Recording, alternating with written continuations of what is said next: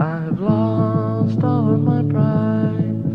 I've been to paradise and out the other side, with no one to guide me, torn apart by a fiery wheel inside me. I won't hurt you, I won't hurt you, I won't hurt you, I won't hurt you.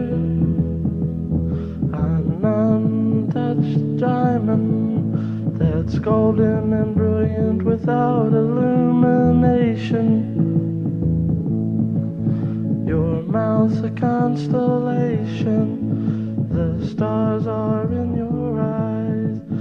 I'll take a spaceship and try and go and find you.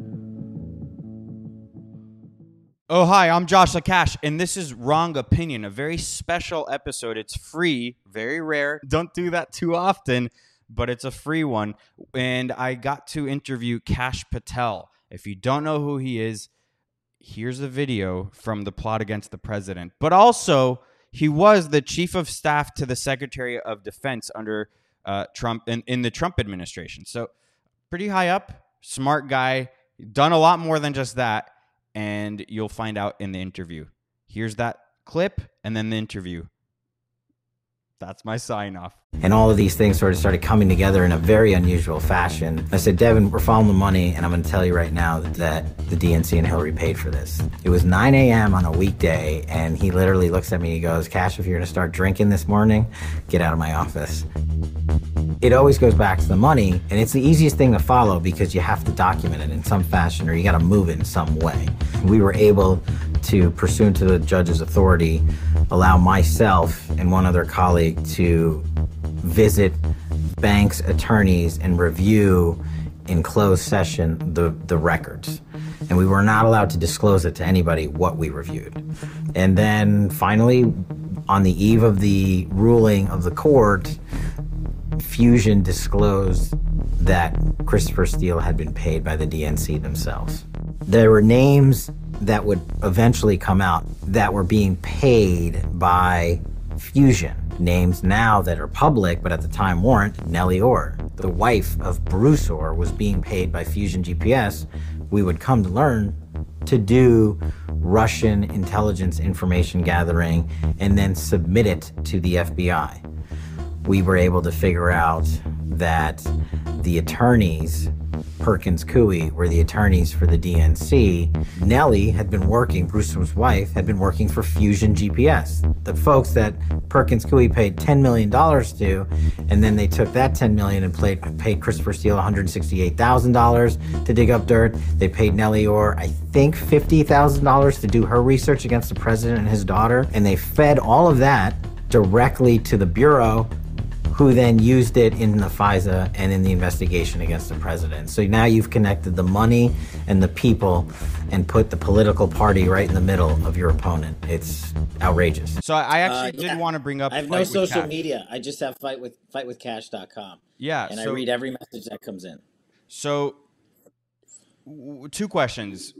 Mm-hmm. Why aren't you on social media? I mean, because your voice is I mean, like I sympathize. I think all these companies are pure evil, but it's kind of the best, unless they kick you off, it's the best way we're able to communicate with one another. And sure. Again, your voice, especially right now, is very important. So I understand why you wouldn't want to give them your business, because nothing is free. But, sometimes you kind of have to. Or something like Telegram, But and then I wanted to know what specifically fightwithkash.com is. It's part of a lawsuit, or it's about a lawsuit against the tech, or is it against Twitter? I'll break it down for you. So first of all, thanks so much for having me on. This is great. I would swap places with you so you can come to the swamp and I can go where you are in a heartbeat, but that's not realistic for today. So look, social media, years ago I used to be on Facebook because I have an enormous family and they're all over the world. And it was a great way for me to keep up with them and see my nieces and nephews and cousins and everything like that. But it got to the point after I ran the Russiagate investigation that I was just getting so much personal attacks. And I ran for Devin Nunes. I was his lead investigator for the Russiagate hoax. We were the ones who figured out that Hillary paid for the dossier, then they corrupted the FISA court, and then they went up on President Trump. And long story short, as you know, go watch The Plot Against the President if you haven't seen it already. It's pretty much the best thing out there. But after that, I would just get mercilessly attacked on everything. And I didn't want my family to have to deal with that. And it got to the point where basically I was getting defamed, not even just like called names, which is whatever. I could, I'm a hockey guy. I can take that. Right. But when you're coming after my family name, that's a problem. And so they defamed me during the whole Ukraine impeachment hoax nonsense. And so it got to the point where I had to clear my name. So I sued the New York Times, Politico, and CNN for defamation. And and everybody was like, "Oh, get on Twitter." And I had people were impersonating me on Twitter. Twitter was refusing to take them down. There's a fake Telegram account about me that, when I speak at conferences, people come up to me like, "We're following you on Telegram." I'm like, "No, you're not." Yeah.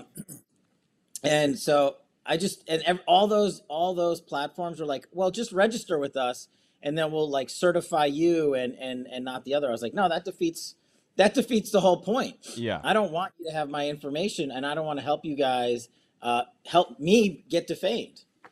So basically that led to Devin Nunes and I, he does this thing called the Freedom Tour, where once a month he goes around the country, picks a different state and drops in, brings a big crowd. And we talk to a live audience. We play The Plot Against the President.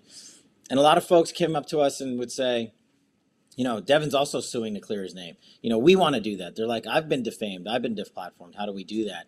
And they were like, "We don't have the money for it or anything like that." And I was like, you know what? I'm going to start fightwithcash.com with a K. And basically what I've been doing is fundraising to help pay other people's lawyers for their defamation suits and for their being deplatformed. And that's the genesis of it. And then what we started to do with the website was, well, since we have a website, we put out all my content.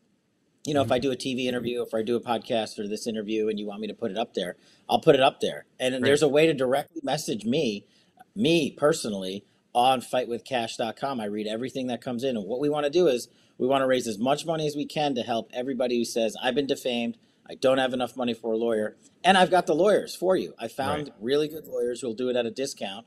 And so we're reviewing already half a dozen cases around the country. And we're going to keep going. And that's why I started it all. And that's why I don't do social media. Is it different than what President Trump is doing? A lot of conservatives, on our side who are fans of Trump, are kind of skeptical about his lawsuit against big tech, his class action lawsuit, because a lot of people think that, this is a way to harvest emails and do all of those kinds of things. And it's not really a real lawsuit. I mean, I don't know much about President Trump's class action lawsuit, but is it kind of similar at heart with what he's trying to do? I think in terms, that's a great way to put it. In terms of similar at heart, yeah. I mean, I used to work for President Trump at some pretty high levels. We have a great relationship, and it's a little different. He's the president, and I'm this like guy who was a government career guy. But I think at heart, what he's doing is he's going after the big tech guys who are attacking everybody. I'm doing it at a smaller level on a one-on-one basis. But what President Trump's doing is, hey, you didn't just screw me over. You screwed over millions of people who support me. So I'm going to have a bigger voice and a bigger gavel and put together a class action lawsuit. Now, I'm not a legal expert. I used to be a prosecutor back in the day, but I think that's at the heart of it. We're both saying enough's enough. Twitter, Facebook, Times, WAPO, CNN, fake news media, you can't keep getting away with it. And the only way these people will listen is if you get a court judgment against them for hundreds of millions of dollars. Then they'll get their attention, and then you'll get your name vindicated. And I think we're running on parallel tracks on that front. Do you think anything will come of it? Because it seems like, and I was talking about this on the podcast, I think yesterday or on Tuesday, but it feels to me like they are way above the government already at this point. Like they are way more powerful. And even if we wanted to break them up, even if we wanted to sue them, it wouldn't make a dent. And in my opinion, I think the only thing that will take down big tech is big tech, in the sense that they have a cancer brewing within all their companies, which is the woke culture that they have. I mean, when you invite these people in, it's going to slowly eat away at the culture of the company. So I think that to me is the only hope, but maybe I'm wrong. I think it's a combination of what you said, and and I haven't heard it, phrased as eloquently as you just put it, because most people dance around it. I think you're right. It is from within. Let's take this lady who just blew the lid on Facebook. You're right. It's from within. That's a great way to start, right? And hopefully there's people that do it at Twitter and all the other ones. But another way to come at it is with these lawsuits that are public facing, attacking them from the outside. So I think you're right. You got to go inside out and outside in, and land in punches, whether it's ones or twosies here and there, and then those start to add up. And so Devin Nunes has a bunch of lawsuits going for defamation. He's got a much bigger platform, kind of like President Trump, and my platform's growing. But I think we all got to swing, and that's the whole point of Fight with Cash, is because people want to swing but aren't. 75 million people voted for President Trump. And I'm just surprised to learn that, we haven't coalesced enough to get their causes of action heard. So I just said, you know what? I'm not in government anymore. I'm going to start it. I'm going to help you guys. Yeah. Okay. So you just mentioned the election briefly. You mentioned 75 million votes. Do you, because I think, and many people like me think it's way more than that. Do you think it's more than that? Do you think Biden really got 81 million votes? Oh, man. I don't know. I'm not the election expert. I'm your national security guy. I'm your DOJ, FBI. Your gut. What does your gut tell you? Your gut. It doesn't matter about it's just, what does your gut tell you? My gut tells me, we probably won, and there's just no way to prove it because it's such a massive minefield of state law lifting. I mean, look at what we're going through right across the country. I can't even keep up with who's suing who for what election thing, and we don't have people in states that are strong enough to stand up to some of these things. So I just sort of try to plan for the future, 2022, 2024. Right. And a lot of people are saying that those are irrelevant because we haven't really fixed the problem of 2020. I kind of agree with that. And one really good example of that, because the Democrats, the global elite, they pretty much show us what they're going to do. They tell us what they're going to do. I mean, you could even watch old clips of Bill Gates or old clips of Dr. Fauci, and they have been pretty honest with us since the beginning of what they intend to do. So it's the same thing with the election stuff. We give an inch, they take a mile. They somehow found a way to kind of do a grassroots movement of fraud, whereas it's not someone on the top calling the shots. So I'll give you an example. The ballot harvesting, the mail-in ballots, and indiscriminately sending out millions across the country. So they said, oh, this is a one-time thing because of the coronavirus. Okay, fine. I mean, I don't believe you, but okay, fine. But then cut to a month ago, Gavin Newsom basically signs it into law that it's forever. The mail-in ballots in California are forever. So what's to say other states won't follow suit? And then we're in real trouble, if this is just an ongoing thing. Yeah, and look, I think, again, one of the things I talk to people when I go around the country is they ask me about the election a lot, and rightly so.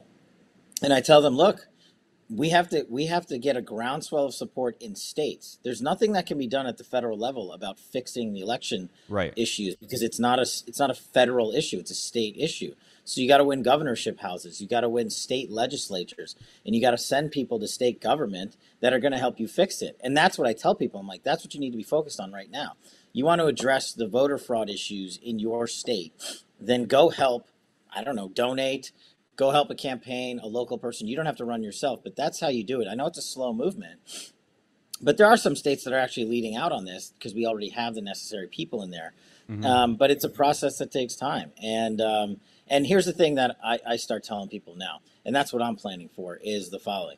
I'm going to go out there and hammer mercilessly so we win so big in 2022 and 2024 that it doesn't matter about margins of victory or anything. The margin is going to be so big. And look, the guy that's helping us the most right now is President Biden, and it's a disaster of a presidency. Yeah. I mean, everything's in shambles. So America, and it hasn't even been a year. No, if we get around that, yeah, it felt like it.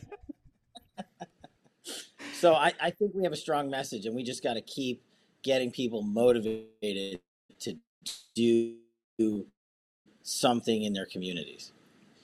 Yeah, I mean, I agree with that. I mean, a lot of people are kind of they kind of feel burned about the whole process. So I hope that they aren't so demoralized, and that's part of the whole plan. It's a big demoralization tactic. It's a psyop. It's psychological warfare. I mean, every day, like you said, you can't. It's hard to keep up with everything that's going on, and it feels to me like it's by design. You know, it's kind of weird because it feels like it's by design an attack on the citizens. But at the same time, if you just look at and reflect President Trump's 4 years, that's exactly what was happening to him. So a lot of people can nitpick and have criticisms about his presidency, like, oh, he had a lot of people in the swamp that were near him, and he shouldn't have fired General Flynn and all these things, or he didn't fire Dr. Fauci. Hindsight's 2020, but also you're talking about someone who was dealing with, by design, onslaught of attacks from all sides every day, and it's almost it's unlike any other presidency. And then on the flip side, you have President Biden, who I mean I always do air quotes with when I say president. I don't think he's legitimate, and I don't think his administration is legitimate. Hence, they film everything on a stage across the street from the White House all the time, like a QVC. Yeah, it's like QVC. It's like shitty QVC. You know. I'm glad people are starting to pick up on that. I'm like, where did this thing come from? Where's this fake White House? It's really weird. And it's almost like they're allowing him to play president. So on the flip side, with his presidency, he doesn't have an onslaught of attacks. I mean, a lot of people are chanting "fuck Joe Biden," but he's in a cocoon. He's protected. The media protects him. Everyone protects him. But again, by design, it feels like his presidency is disastrous, but it seems like it's on purpose. I don't think there was a question in there, but I feel like I can hand that off to you. No, I get it. Look, you kind of sum it up with the way a lot of people feel and our job is to get out there and motivate them and stay in the media and stay on TV and radio and podcast and tell people what we're doing to counteract this crazy presidency that we now have.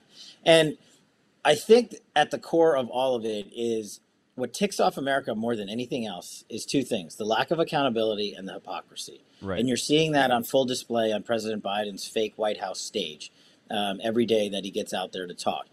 They're saying there's a different set of rules for them because they're in charge and they govern and they're on the left versus everybody else who they govern over.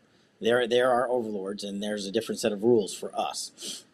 Then they say, okay, let's just take a couple of issues of the day, be it Afghanistan, the vaccine, or what have you.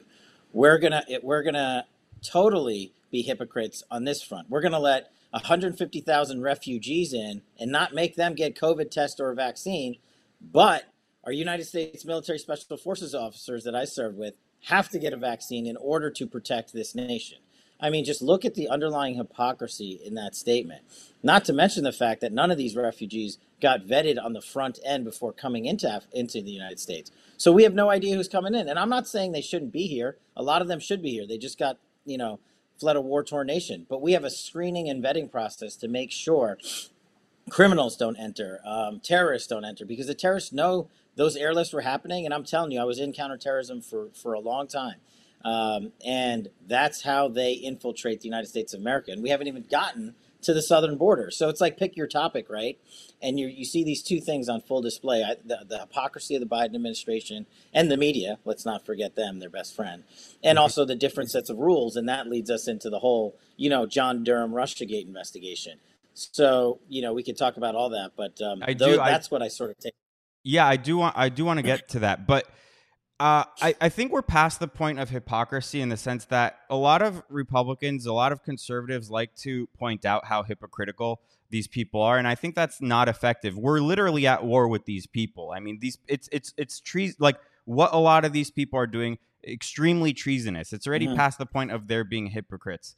For example, the forced vaccinations on the people in the military. What that really is to me, maybe I'm wrong. What that really is to me is they're weeding out the disloyal people. A lot of people in the military, probably more than Democrats, a lot of people are conservatives, and it's almost like they want to weed out and punish the people who were Trump loyalists, maybe not even Trump loyalists, but conservatives. And it's a scary thing. I can't imagine what the plan after that would be, but I've never seen anything like it before. I'm not old, but even throughout history, it's not something you really see that much. Maybe I'm just stupid, but I think that's kind of my gut feeling is they're trying to weed out all these people. And it's kind of like how aggressive the Biden administration has been. You know, he'd like to talk about unity a lot, but also you can't really take anything he says. You kind of have to take it with a grain of salt just because he doesn't know what he's saying. So he's talking about unity, but they're going after aggressively grandmothers who were at the January 6th thing. Like it's and trying to put them in prison basically for life.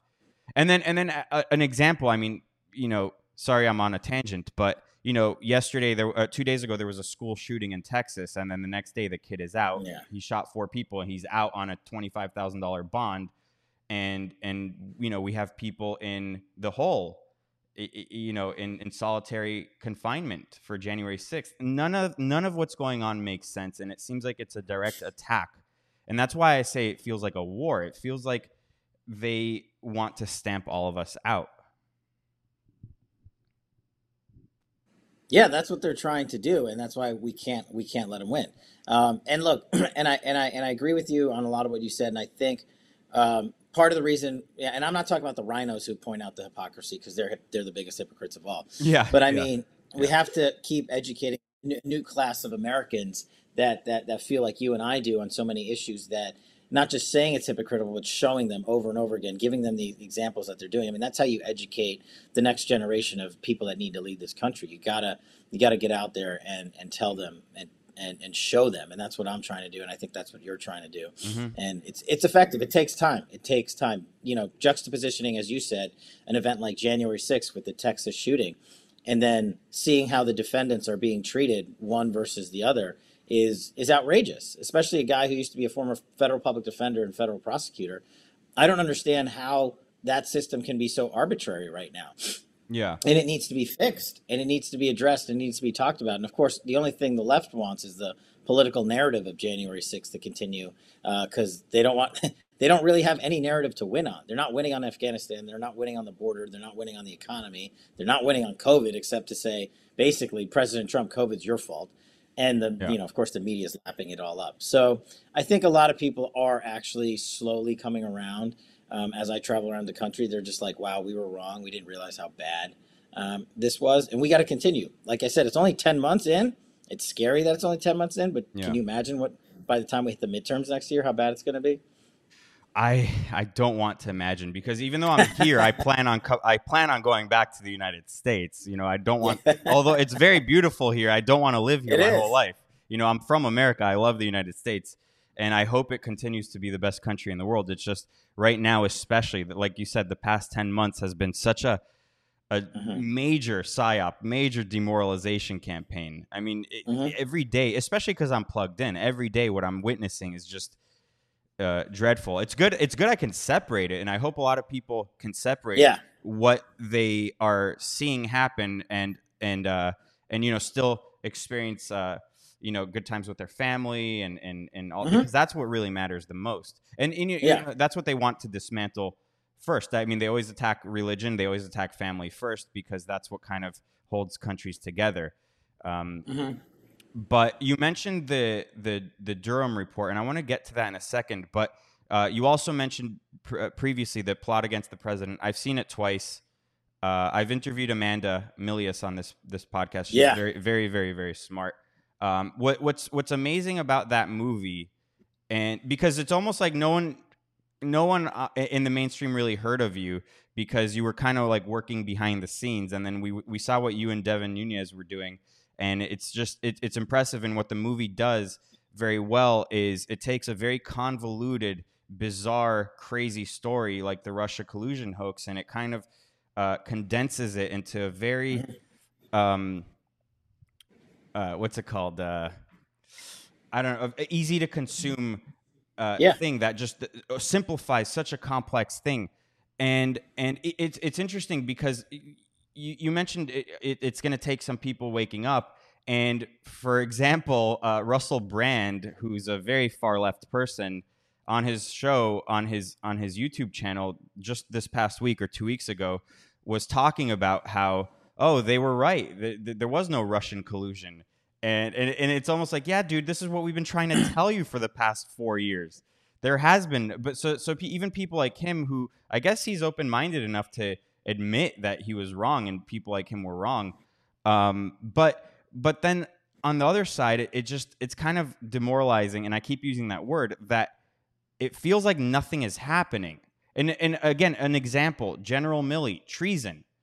And the media is glowing about him going behind Trump's back, calling China. You know, I thought he was going to be like, oh, that's not real. I never said that.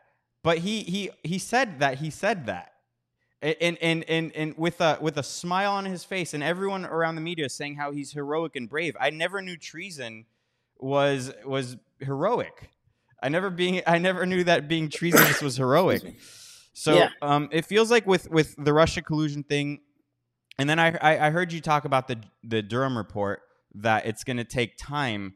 But I mean, you know, every day we see all these people just doing the craziest things and nothing happening. Sure. No, I get it. Look, when I was chief of staff at the Defense Department and General Milley worked for us, I understand. Look, I've been out there leading the charge on national media saying that this guy has violated not only the chain of command, but defied a president of the United States. And for that alone, he should resign. I couldn't agree more with you on how improperly and unethically General Milley has behaved. But, you know, the current administration is not going to remove him. Because now, of course, the media hated him when he walked across Lafayette Square with the sidearm next to President Trump, and now the same media loves him.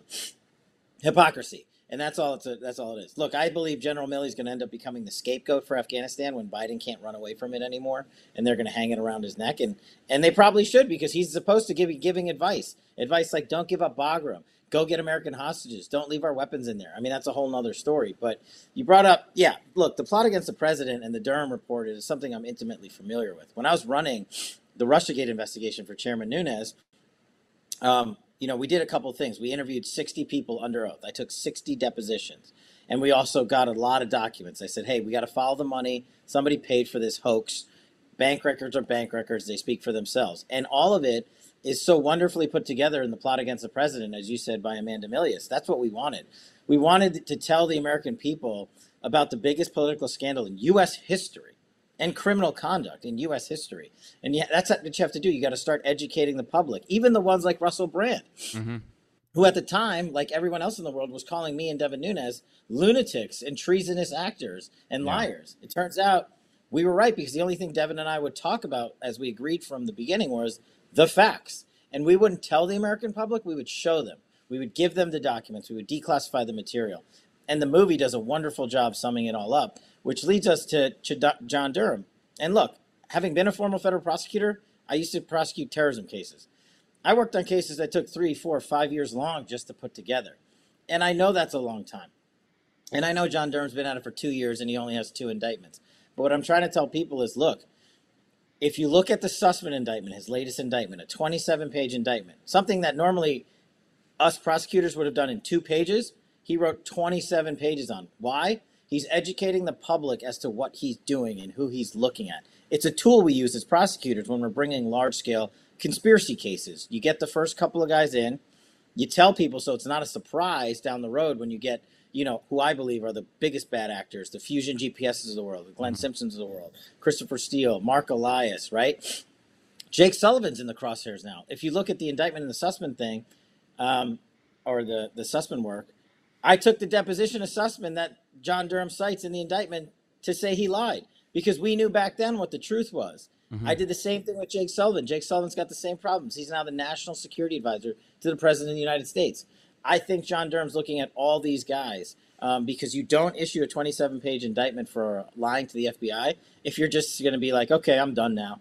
And so I just urge the American public to say, look, these things take time. It would have taken me 4 years to put together a conspiracy case like this. You know, he's much better skilled than I am. He has much more resources than I do. And I think in the next 2, 4, 5 months, you're going to see a lot of activity out of John Durham. And so I'm going to keep talking about it. I talk about it relentlessly on my show, Cashier's Corner, which is over on Epoch Times. I post everything I do. With your permission, I'll post this podcast on fightwithcash.com. Sure. I'm just trying to do what you're doing, like educate people. Like, you don't have to come over to the site and donate. Just look at the content. Mm-hmm. And here's the other thing I did through my media rep the other week. I actually asked to go on Russell Brand's show and tech to him about the Russiagate scandal. Yeah. Let's see if he allows me on. If he sees it, I'm sure he would be open to it. Yeah, I think so. So I hope you're right about the Durham stuff. Again, I'm still a little bit pessimistic, as I get it. As many are. Do you still have faith in the system? You were in the system. Do you still have faith that the system can work properly? I mean, things have gotten so bad. Do you have faith that things can be turned around? I mean, look, I thought that having Trump in there was our last shot. And I thought, second term, he's going to do whatever he wants. He doesn't have to focus on elections or anything like that. He's going to go balls to the wall. And I was so excited for it. And for example, Joe Kent, I interviewed him as well, and I'm very excited about his candidacy or his run. And Joe was telling me that he was supposed to have, I think, a CIA job or a job within the administration if there was a second term. So I mean, I think he's qualified to be president. How about that? To have someone like that in the administration, that would have been amazing. So I thought that the Trump presidency was the last hope. And now it seems like, I'm talking about the powers that be. We're never going to allow Trump to happen again. We're never going to allow any of this to happen again. So do you have faith in the system still? Yeah, and you probably think I'm crazy, and it goes to what you were saying. Look, Joe Kent, great guy. We're supporting him out in Washington State heavily, and hopefully he pulls out the W out there. But Joe Kent's an example of our bench. Our bench exists. People are like, how do we fix this? You fix it with personnel, right? Mm-hmm. And we didn't have the right personnel in the first 2 years of the Trump presidency, and so I think the bench exists. I've always thought it exists. We just failed to identify them. So when you win in 2022, like Joe Kent will, and when you win in 2024, like I hope President Trump will, then you come in and they know the mistakes that they made in the past that cost us 2 years of his first presidency. You have to have not just the right principal, cabinet level officers, the deputies, the chiefs of staffs, the undersecretaries, the assistant secretaries, and we have that bench. We do. We just didn't pick them. And when you put those people in charge to execute the commander-in-chief's mission, Trump's mission, then yeah, I think the system will work. Because look, I've worked at the DOJ, the DOD. I've been in the I've led the intelligence community as a deputy director of national intelligence, and I ran counterterrorism for White House. So I've kind of seen it all.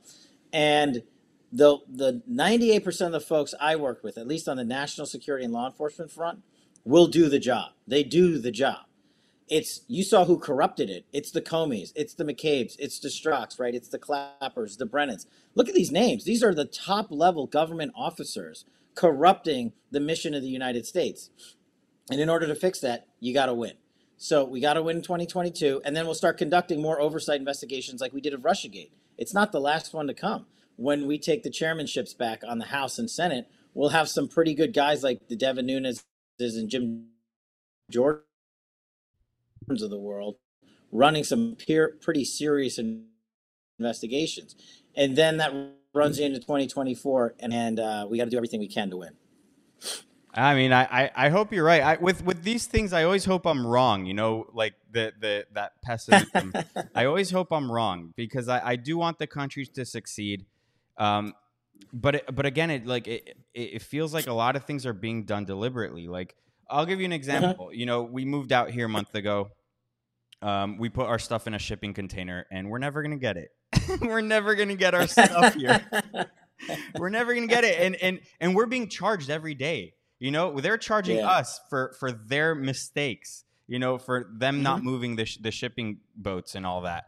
And it just seems like it's done on purpose. I was gonna ask you a question. Who do you think the biggest enemy of the United States is? And that was almost a trick question because my answer is it's from within. Our enemy is from within because it is China, but it's almost as if China's kind of like allowing us to operate right now. They're like, the commies in the United States have completely taken over. We'll let them do, whatever they want. 100%. I would, if I were China, I'd be like, hey, thanks for doing our job for us better than we ever could. They're just going to sit back and watch and eat popcorn and watch the social woke crazies destroy America. It's the best operation that they could ever run. Yeah. And I agree with you on that. And that's not just them; it's the Russians. They're doing the same thing, and it's hurting us not just at home but overseas too. So it's a bad mix. But that's what I keep telling people about. Like you said, I keep running into people who are like quietly like, okay, you guys were right, I was wrong. And I said, okay, it's not about right and wrong. It's about educating people to get to the right spot, and now go do something about it. And I think we have that momentum building. And I think every day that Biden speaks or Kamala Harris says anything, the American public quietly realize, wow, we really got this one wrong. And I do have faith that we are going to win in 22 and 24. We are going to fix this stuff. And we just got to keep hammering them.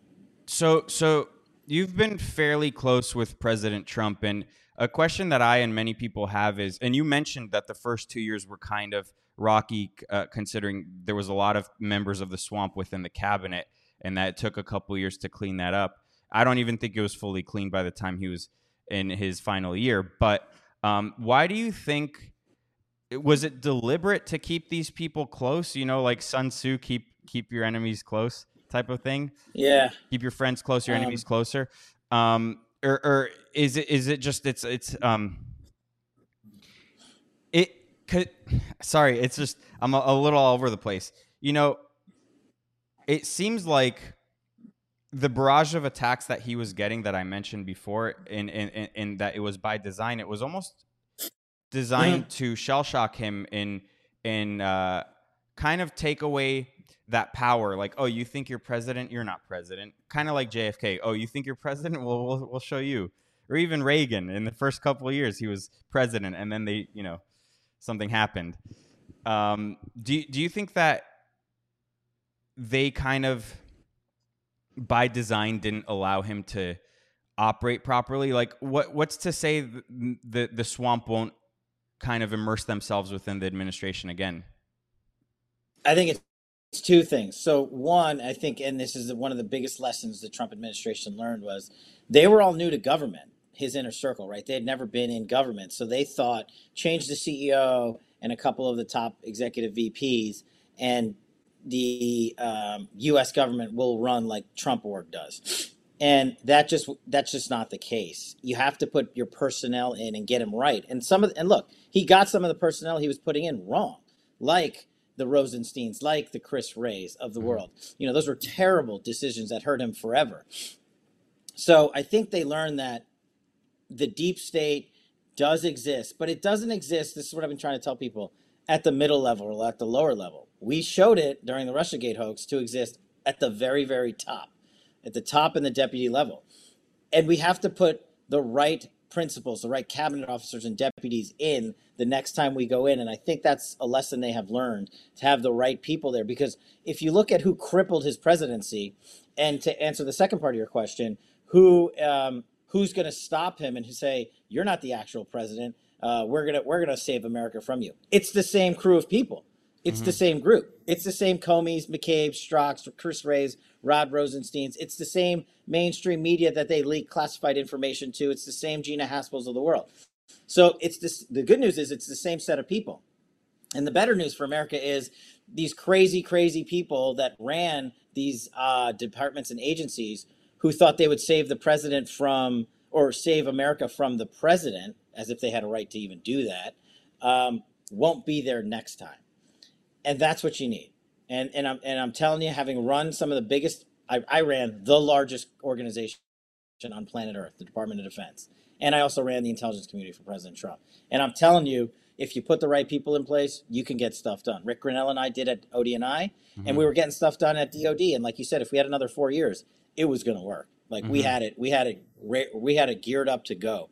And we just have to hit pause for 4 years, but who do you come back strong. Who do you think Trump's going to pick for VP?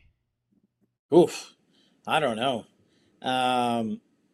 I'd love for him to take a look at Senator Tim Scott out of South Carolina or somebody like that, but it's 3 years away. It's a political lifetime, and I don't think he's going to even announce whether he's running for president or not till at least after the midterm. Yeah. But there's some great choices out there. A lot of good governors out there. We've got again, we have a great bench.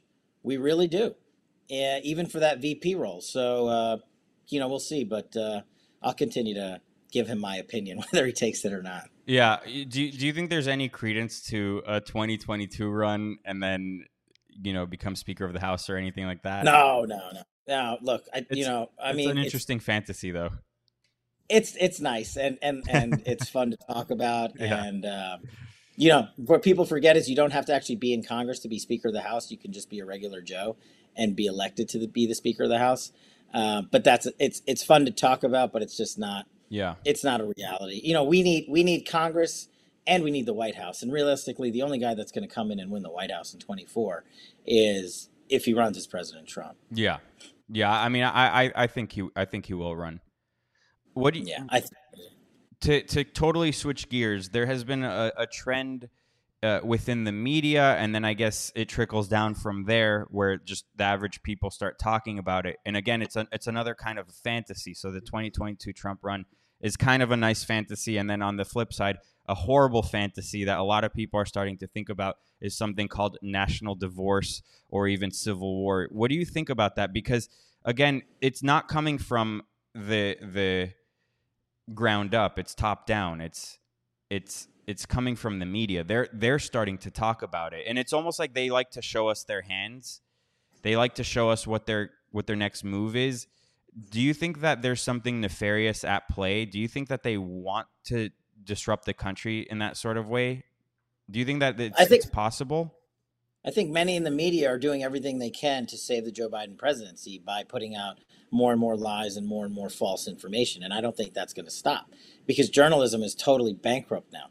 There's very few outlets with any credibility. There's very few authors.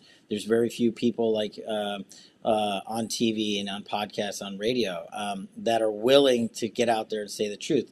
Because these journalists and the mainstream media, all they care about is seeing their name on the headlines and getting interviews and writing books and making sales. That's not what journalism used to be. It used to be if the president of the United States did something wrong, we would report it. Right. Even CNN would report it. And I think that's a long-term project that unfortunately is going to take extensive amounts of effort to change. And I do think they're going to continue their corrupt practices. The more and more we show them to be wrong, they're going to dig in. It's not that CNN's going to wake up tomorrow and be like, oh, you guys were right. We're going to change overnight. You can't do that when you have the lunatics that they put on TV nonstop. And, when you have the Adam Schiffs of the world and the AOCs running around out there saying, basically just pumping out misinformation to the world. But specifically the national divorce thing. That's like it's a specific thing that they're pushing. And do you think that there's a reason for that specific narrative that they're pushing? National divorce or civil war, or it's kind of bizarre because that used to kind of be on the fringes. Even something like California breaking up into 5 different states. That sort of kind of fringe thing where people kind of fantasize about that, but it's not taken seriously. So it's this sort of thing is now being put in the mainstream. Yeah, I think it goes in the same category as anything fringe, right? Like things that you would believe would never happen in the United States, right? The Green New Deal, socialism, right? Anything like, so they're looking for, it used to be you couldn't say a headline like that because people would call you out. And what they've done is they've broken through, like on all these topics we're talking about, and they've made it acceptable to start lobbing them into the mainstream to digest. And I think that's so hurtful for America. And I think at least half the country realize the wrecking ball that's coming if they keep doing that. And the other half is just going along with it because they're saying, we can get away with it. We can just hide behind the wrecking ball. Mm-hmm. But I think at some point that ball's going to hit a wall and people are going to be like, well, okay, I'm making less money. I can't take care of my family. Why is that? Why is criminal activity skyrocketing?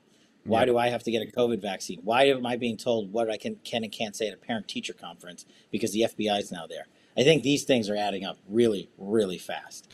And communities I'm going all over the place, but you mentioned the COVID vaccine. That's one of the things, when people like to point out that Trump is a cult leader and his followers are are in a cult and all that. I go, yeah, but that's not true. Watch one of his full rallies, and whenever he mentions the vaccine, the crowd boos. So it's not like they hang on to every word and they love everything he says. They don't. And he knows that the audience hates it. He knows that his base hates it. Why does he keep talking about it like it's a positive thing? Like, none of us like it, especially with how they weaponized it. With, they weaponized it with the passports, the mandates, and the shutdowns.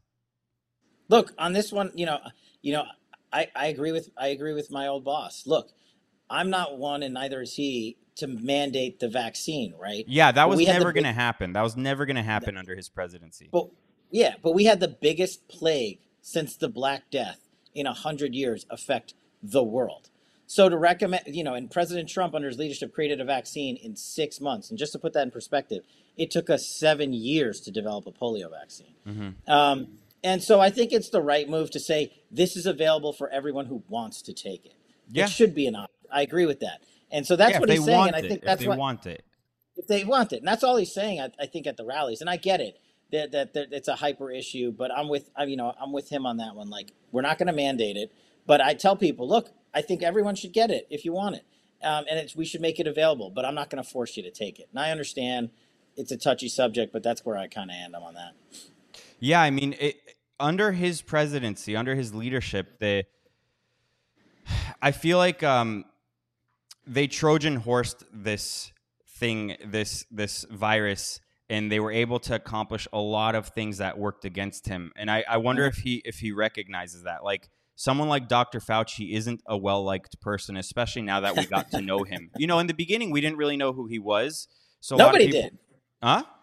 Nobody knew who that guy was, No, yeah, he was just some guy that's been there forever. So we were like, okay, we'll listen to him. Did Trump have any inkling that this guy was not to be trusted? Because now the mask is off. We know what the plan is. We know what they're doing.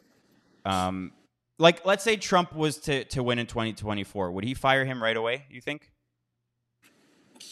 Look, I've learned a long time ago not to speak for President Trump on many matters. I would recommend to him that what I said to you earlier, personnel matters. Mm-hmm. And if you don't trust the Faucis of the world or anyone in positions of authority, get rid of them all and replace them with people you can trust, because it's too important. So that's it's the same vein that we've been talking about, whether it's Fauci or the CIA or FBI or DOJ or DOD. You got to put in the bench that plays for you, the commander-in-chief, who is elected to run this country, and not anyone else. You can't put in the opposition. So let's just play a game. Rather than speak for him, let's say you were in control. What's our way out of? Yeah, like, what would you do to get us out of this mess? Because I don't want to say on this podcast what I would do, for instance, with General Milley as an example, but there needs to be some severe punishments for many people. Like, we were talking about the media and the fake news. The fact that they can just say whatever they want, and it does have negative repercussions within the whole country, because they're doing it knowingly. It's one thing to say something by mistake and it turns out to not be true, but they're lying on purpose and there's no repercussions. So, like, what would you do if you were in power and it was your job to get us out of this mess? What would you do? Wow, that's a great question, and I'll answer it, and I think I'll ask to leave it there because I have to get totally fine. To deal with totally all this fine. Other stuff. So look, I would do what I've been advising people to do on TV, on national media, and everything. Right? There's a chain of command that you have to respect. Look, I worked under the Obama administration as a national security prosecutor. I got my marching order. I gave them my opinion. I got my marching orders, and I followed the chain of command. I was a targeter with our special forces units under the Obama administration. And we would present targets that we wanted to kill or capture or whatever, and they would give us a decision and then check, chain of command. I want to instill that responsibility back by leadership who follows the chain of command into the U.S. government. That's where I'd start. Then I'd start with putting in people at the leadership positions that have actually demonstrated a willingness to not only follow the chain of command, but the policies by the duly elected president. Mm-hmm. You cannot have people in there who think they're going to save the country from the duly elected president by leaking to the media. One of the things we have to fix is leaks of classified information. One of the things we have to fix is a DOD who isn't so horrified by their leadership because they're worried about white rage and white supremacy instead of terrorism and international terrorism and hostages and narco trafficking and arms trafficking. What happened to all those issues? These people exist. I know them. I worked with a lot of them. I could probably name 100, in an hour. And those are the folks that personnel is policy. I hate using old silly adages, but man, in this time especially, in an administration that needs to change the course of America, you have got to put people out there who are going to boldly follow you. And also, here's the key point, and I did this a lot too. I disagreed with the president, and I gave him my advice. And I told him, I think this is what we should do in this theater of war, or this is what we should do with this terrorist target. And he would say, well, Cash, I disagree with you. And I'd say, got it. That's the chain of command. Exactly. So you can't have just a bunch of yes men. Exactly. I'm not saying that at all. You got to have people courageous enough to follow the chain of command, implement the president's policies, but also say, sir, here's the evidence, here's the information, here's my opinion. And look, President Trump is an individual who's not just hard set in one way. If you give him the evidence and the information, he's changed his mind, he's changed his positions, and that's what you want in a leader. That's how you want him to act, and that's how I'd go about it, man. I don't know if anyone's going to listen to me, but that's what I would do. No, but it's still good. It's still interesting. Yeah. No, they will. They'll listen to you. In 2024, you're going to be back up in there, and they'll listen to you.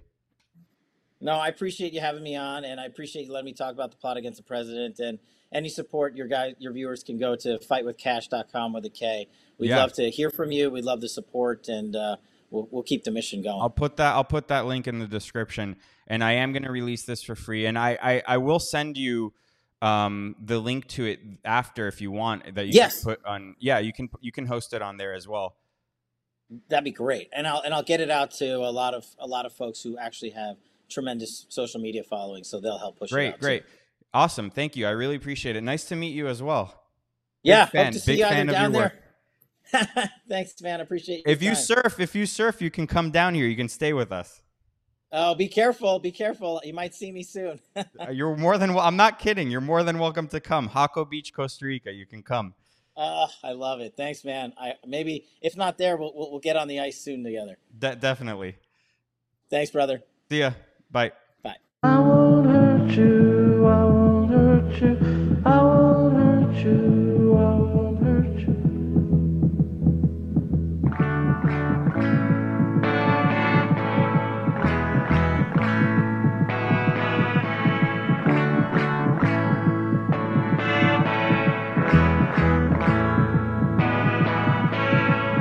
My pale blue star, my rainbow, how good it is to know you're lightning. Strike me with your lightning, bring me down.